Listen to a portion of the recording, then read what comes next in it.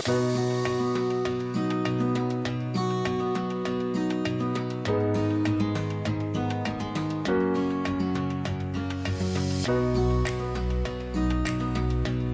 everyone, and welcome to the Cool Hand Grace Podcast.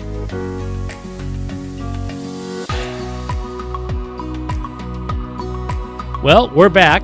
We have taken a few weeks off due to some schedule demands and different things, but we're glad to continue on with a new episode this week, so thanks for joining us.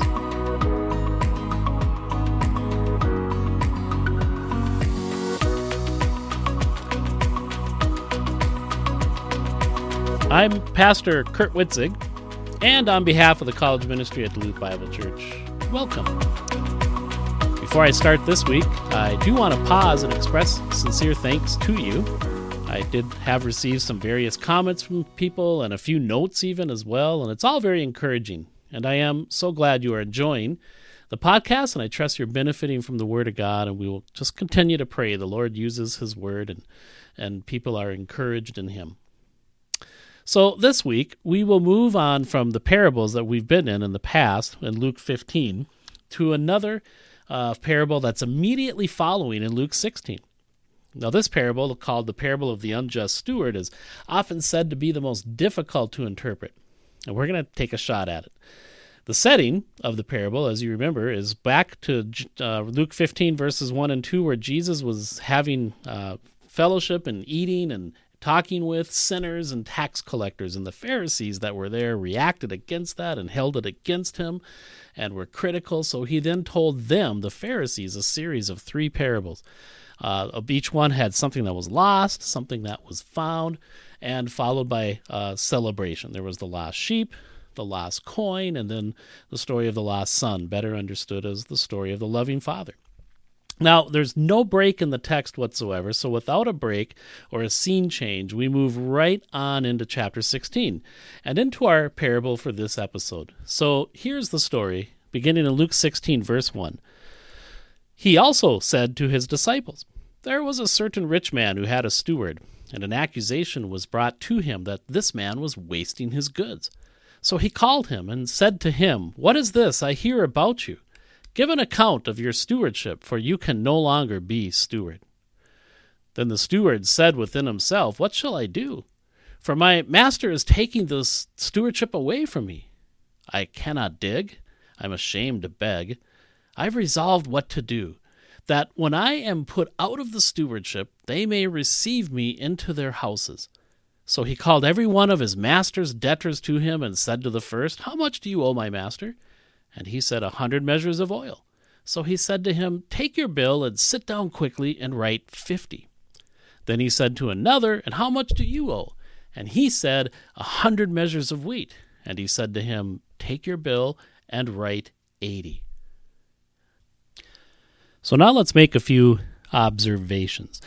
Notice in chapter 15, we're going to see the prodigal son, and here in chapter 16, the unjust steward. And there is no doubt that these two are connected. And there are some very distinct comparisons that can be made that connect the story. So with the prodigal story in chapter 15, verse 11, it starts with a certain man, how he had 2 sons. Here in the unjust steward in Luke 16, it starts with a certain rich man. The son, a few verses later in Luke 15:13, wasted his wealth with prodigal living. And here we see the unjust steward being accused of wasting his master's wealth, and it's the exact same word that is found from the Greek text. Following that, we see in the prodigal story, verses 14 through 16, he runs into some serious consequences or some dire straits. He loses, there's a famine that comes in the land, and he loses his wealth, and he's now connected and making a plan to be with this Gentile, and that's not working out. He's still very hungry. He's really almost ready to starve to death. And here in chapter 16, verse 2, the unjust steward, he sees that the master says, "You're going to give an account for your stewardship, for you can no longer be stewards." So he's about to be out in the street. So his back is up against the wall as well. Another comparison, it says in Luke 15:17, the younger son, when he came to himself, and then we saw this soliloquy, his thinking process that's laid out. And here in Luke 16:3, in this parable, the steward said within himself. There it is again. And what's going to follow? A soliloquy. And we get to see again his exact thinking carried out. Back in the prodigal story, then what the son does is he makes a plan, which allows him for a chance for some physical survival. And he's going to do it kind of relying on some relationships, particularly with his father, as he remembers that his father's house and there's stewards there and so forth. And he's going to go back and he's going to, play has a plan, and he's going to see if this works. And here in Luke 16, the steward, he says, I need a plan. What am I going to do? My master's taking the stewardship away. I can't dig. I'm ashamed to beg. So he's thinking, how can he survive? And then he says, I've resolved what to do. And the conclusion of it is that when I am put out of the stewardship, they may receive me into their houses. So his plan is also involving relationships, in this case of those who he's going to help. So then we see in both stories, the plan is carried out. The prodigal had a 3-part speech, and he goes back. Here we see the plan carried out with 2 debtors, and we assume he does this with all the debtors, but he has them settle accounts at a significant bargain. And therefore, they're going to say, hey, this is generosity, thank you, and remember me, and I have a need of a house. And then in the prodigal story, we have an unexpected element after that. We see the father. When the son is coming back with his plan, as we know, he went out, he ran to him, and he embraced him and loved him unconditionally, and the father restored him fully with the sandals and the ring and the banquet and the robe and everything to be in the status of a son. And here the unexpected element in Luke 16 is in verse 8, which I haven't read yet. So after he says, take your bill and write 80 to the person who owed his master money, we read in verse 8, the master commended the unjust steward because he had dealt shrewdly. He had positive things to say for the steward, but specifically because of his thinking, he dealt shrewdly. And Jesus adds, the sons of this world are more shrewd in their generation than the sons of light, in verse 8. So the question to ask ourselves is, what exactly is the servant being commended for? And we see it's for his shrewdness. That word there is defined as being prudent, or just denotes the wise and sensible manner in which one conducts himself and his affairs. Here, Ryrie says what is commended is the ingenuity, not the dishonesty, of the steward in using his present opportunities to prepare for his future. So, in other words, he showed some pretty quick thinking. He was, a shrewd person, is looking for angles, surviving by his wits, planning ahead, developing a plan, working the plan. And for this kind of thinking and effort that we see specifically in the soliloquy, this is what he was thinking. For that, he is praised by the master. Now, this is implying then the younger son in the prodigal story did the same, and we made that point that out at that time in Luke 15. He too was being wise and shrewd as he was hungry in the pig fields, and he's planning ahead, and he's working the angle, and he's got it set, and he's got what he's going to try and do, etc. So that would be, we can see that as on a horizontal level, as this is all horizontal. This is a good thing. The prodigal story in Luke 15 will end with the spotlight on the Father's love, or on grace on a spiritual level. Here in the unjust steward in verse 8, we're going to see the master being praising the steward because of his street smarts and his shrewdness. So this is on a horizontal level. And then we get to verse 9, where Jesus starts making some specific application. He says, and I say to you, and remember these are the disciples from verse 1, I say to you, make friends for yourselves by unrighteous mammon, so that when it fails, they may receive you into an everlasting home. So he says, the sons of this world, those whose main concern is the here and now and the earthly and the horizontal, not spiritual, are contrasted here in verse 8 to the sons of light. These are believers, like 1 Thessalonians 5:5 would remind us, for you are all sons of light and sons of the day. So those who are regenerate, have life in them, and are sons of light. And light is something that is often speaks of truth. And so here we see this comparison to the sons of this world and the sons of this light, and how the sons of this world are more shrewd than the sons of this light. And then Jesus went on to start applying that. Well, before we look into that application more specifically, a term I want to just remind us of that's popular in our day, that was pretty heavy in current events a while back, is the term quid pro quo. It's a Latin term, and literally it means something for something. Speaks of a reciprocal exchange, trading favors. You scratch my back, I'll scratch yours. And the unjust servant here is doing just that. He's bargaining what we would call a classic quid pro quo. And as was really the prodigal son, as we're thinking how he comes back with nothing really to offer, but he's seeking to find something for something there. But anyway, they both have really nothing to bargain with. Even the unjust steward is bargaining with his master's wealth. So this is all horizontal and just shrewdness, trying to survive and being street smart. You know the saying with quid pro quo, sometimes we say givers gain. I give you a deal, I mark your debt down, the unjust steward is saying, so then you remember me and receive me in your houses. So they are thinking something, we're getting something for something. And Jesus then says in verse 9, I say unto you, and so here comes the point, make friends for yourselves. And you know, the word yourselves is emphatic. It's like make friends for yourselves. For yourselves. It sounds kind of selfish, kind of like the unjust steward, but we're going to see that isn't what he's meaning, as we'll see. And he says, make friends for yourselves by unrighteous mammon.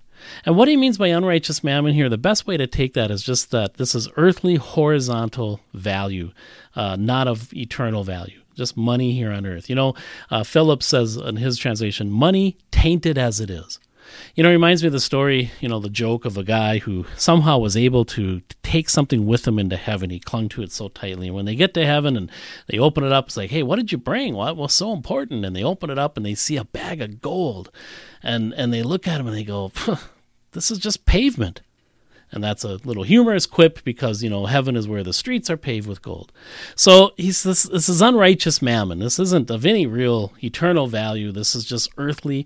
And he says, now, make friends for yourselves by unrighteous mammon, so that, for this reason, when it fails. Now, there's a textual variant here that's in the King James. You'll see that when you fail, but in all the other translations, you're going to see things like when it fails, like the ESV or the New American Standard, or when it runs out, the Net Bible has, or when it is gone, the NIV. So the idea is when that money fails, because money is temporal and it's not eternal, money does run out or it can fail. You can have a personal loss or there's an economic collapse. The point is it's unstable. When money fails, they may receive you. And the idea is when money fails, likely that's when you leave this earth. And so then the money's left behind. You go into future and they may receive you. And the pronoun for they is actually just embedded in the Greek verb. So who are the they? Well, it's most obvious here in the context. They are the friends that you made for yourselves. So make friends for yourselves by unrighteous mammon, so that when the money runs out or that whole stage is over, they may receive you into an everlasting home. The people you helped will receive you into an everlasting home. This doesn't mean they grant entrance. They just thumbs up, thumbs down if you're saved or not. Nothing like that. They're already there. And this is just a way of welcoming you in. And he's speaking here of an everlasting home, so the attention immediately goes to spiritual, eternal, vertical, as opposed to the horizontal emphasis of the sons of this world. So to the disciples to whom this is addressed, Jesus is saying, make friends for yourselves with unrighteous mammon. And this is in their Jewish framework. The disciples who were Jews were looking for a king and a kingdom. And so thinking in terms of their entering of the kingdom, these others would be there to receive them.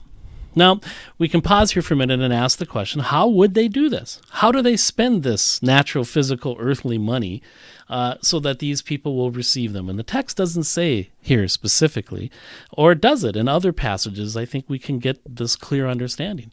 Let me turn your attention first to 1 Timothy 6, verse 17 through 19. Here, Paul is writing to church-age believers, but he says in 1 Timothy 6, instruct those who are rich in this present world not to be conceited or to fix their hope on the uncertainty of riches, but on God, who richly supplies us with all things to enjoy. So instruct them to do good, to be rich in good works, and to be generous and ready to share. Verse 19, storing up for themselves the treasure of a good foundation for the future, so that they may take hold of that which is life indeed. So here Paul is saying, with an eye for the future, be rich in good works, be generous, ready to share. And so that helps establish a foundation, a good foundation that you can take hold of when that life comes. So we see that in 1 Timothy 6, a New Testament teaching. We can even look at what's leading up to our parable in chapter 16 of Luke. In chapter 12, Jesus gives the parable of the rich fool who had gathered his wealth, put it in barns, and said, I have so much, I'm going to sit back and eat, drink, and be merry. And Jesus said, you fool, you rich fool, for tonight your soul could be required of you. And that's what really matters. And then he went on for several verses there in Luke 12, just like he does in Matthew 6. Take no thought for what you eat or what you drink or what you wear. Remember how God takes care of the lilies and so forth. And then he says in Luke 12:32, here's what he says, but seek the kingdom of God, and then all these things shall be added to you. Do not fear, little flock, for it is your Father's good pleasure to give you the kingdom. Sell what you have and give alms. Provide yourselves money bags which do not grow old, a treasure in heaven that does not fail, where no thief approaches nor moth destroys. For where your treasure is, there your heart will be also. So here he's encouraging us to focus, these disciples, on the kingdom coming and the eternal things, and to even give alms and be generous, etc. And especially as it relates to meeting the needs of others. Luke chapter 14, a few chapters later, just one chapter before the prodigal story, he gives some counsel to his disciples. He says to the one who invited him, he says, when you give a dinner or a supper, do not ask your friends, your brothers, your relatives, nor rich neighbors, lest they also just invite you back and you be repaid. That's a quid pro quo. But, Jesus goes on, verse 13, when you give a feast, invite the poor, the maimed, the lame, the blind, and you will be blessed, because they cannot repay you. For you shall be repaid at the resurrection of the just, when you enter in the kingdom. They cannot repay you. You make friends and you get nothing in return. One more parable is in Matthew 25 and verse 34 through 40, and where Jesus is talking there about the end times. They're asking about some things as it relates to the kingdom, and Jesus is talking about something that'll happen when he returns to this earth. And now he's giving his judgment, so to speak, of the nations and of the Jews and so forth. And this is one of the things he uses the parable to say, the king will say to those on his right hand, come, you blessed of my Father, and inherit the kingdom prepared for you from the foundation of the world. For I was hungry, and you gave me food. I was thirsty, and you gave me drink. I was a stranger, and you took me in. I was naked, and you clothed me. I was sick, and you visited me. I was in prison, and you came to me. And the righteous will say, Lord, when did we do all of these things? And then he says in verse 40, the king will answer and say, assuredly I say to you, inasmuch as you did it to one of the least of these, my brethren, you did it to me. So here's an eye for others, the needs of others, the helping of others, the concern for the justice of others, and the care of others, etc. And so we see this: use your alms, use your money, your mammon, for generously and loving and use them as resources to help others.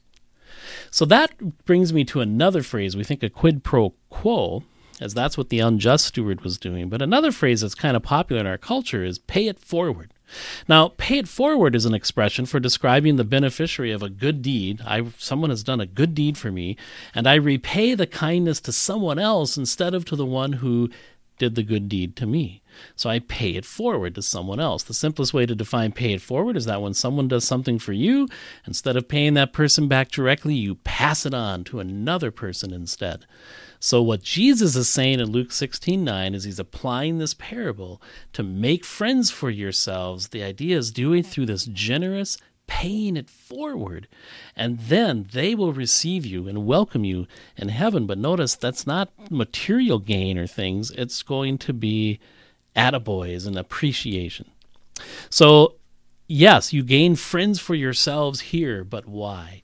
And in heaven, those who you helped and those who you were generous with, those who benefited from that, they will show appreciation and say, 3 cheers, as we enter in, as these disciples would enter in, as we think of the application of this parable to them specifically. It's interesting that the term for everlasting homes is tabernacle, which really is a specific earthly tent and temporary dwelling. So when you get into eternity, it's an everlasting tent, and perhaps there he's just saying when you're in eternity, you're in the place of righteousness and justice and harmony and peace, and where Jesus Christ is. And so it doesn't matter what kind of dwelling you're going to have. The material just doesn't matter. But at any rate, what really matters is people and relationships, and there they are to gladly see you and glad to welcome you. It's kind of the opposite of Isaiah 14, verse 12, thinking of that in 14 through 16. This is a story in Isaiah. I'll just quick say how there was a great Babylonian king and who had caused a lot of problems and consternation and was fierce. And the Bible's going to show about when he enters into Sheol, or into hell. And nevertheless, the Bible says, you will be thrust down to Sheol, to the recesses of the pit. Those who see you will gaze at you, and they will ponder over you, saying, is this the man who made the earth tremble, who shook kingdoms? Notice they're perplexed, but they don't welcome him, but they look at him and say, wow, look what happened to him. But here the opposite would be true in Luke 16, verse 9. You can be received and welcomed into the kingdom by the friends that you used your unrighteous mammon to assist and pay it forward with. So, pay it forward. Freely you receive. There's a song we sing. Freely you give. So it's really the idea here of grace, and it's a radical notion of mammon. Don't hang on tightly. Give generously toward others, especially the less fortunate. And, we could even apply this as we think of Christians and tipping when we're in a restaurant, This would be the idea. Pay it forward or show generosity, etc. But actually, seriously, God does love a cheerful giver. And we're other person-minded, we see, and the Spirit of God would want us to be unselfish. Why? Because we've received oodles of grace. We're looking forward to eternity, to what really matters in that future home there, and that's what's coming inspires us in the what is now. So grace, we know what it means, undeserved kindness. God has bestowed grace, and it changes us. It changes how you see things, how you think, how you treat your money even. We first see that we're all sinners. We're deserving of punishment as we have violated God's standards. We're guilty of so many things in our thinking and in our actions, and we're worthy of the penalty or the justice of God, which is separation from Him forever, separated from Him and all that He is. Yet God loves us anyway, knowing we're all of these things. And He proved that love on the cross as Jesus cried out as He died there for you and I and said, it is finished. As He paid in full all the judicial and took on the judicial penalty of our sin and took on the wrath of God. The love of God extends directly to you. He loved you, and Jesus died for you and me, and we can be forgiven and cleansed and be forever His, as He is resurrected now, and He's alive, and He's offering us life based on His death, based on His merit, based on His work, and His it is finished. And there we see the love of God. Here we are at our very worst. Sin exposed, we're guilty, we're dead in the water. And this is where the I love you breaks in and becomes real at the cross. And by faith, as John 3:16 always reminds us, whosoever believes in Him, trusting what Jesus has done for you because it's now available. Have you ever believed so that you can say that you know you have eternal life and will never perish? Do you know for sure that when you die, you will be welcomed into heaven? If not, why not? It's available. What more could Christ do for you? What is left to be done? It is finished. And so God is wanting to treat you in oodles of grace and goodness and undeserved kindness and favor and give us a gift, as salvation is the gift of God, not of works, lest anyone boast. There's nothing we do to pay for it. There's nothing we do to earn it. There's nothing we do to deserve it. It's clearly a gift provided by Christ based on love and available. And when you receive that by faith, you know then you have new life. And you have a new destiny of heaven and a new identity in Christ. And this is for sure. And all this is waiting for you in heaven, which means the here and now, here, Well, what can I do with my pavement? Quid pro quo? Please. That's horizontal only. There's no grace in that.